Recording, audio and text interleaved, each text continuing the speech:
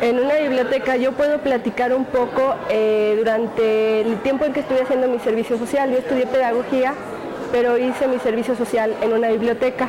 Ahí yo me encargué de catalogar los libros, de clasificarlos, de hacer préstamo a usuarios, y era un trabajo muy minucioso, pero también muy agradable.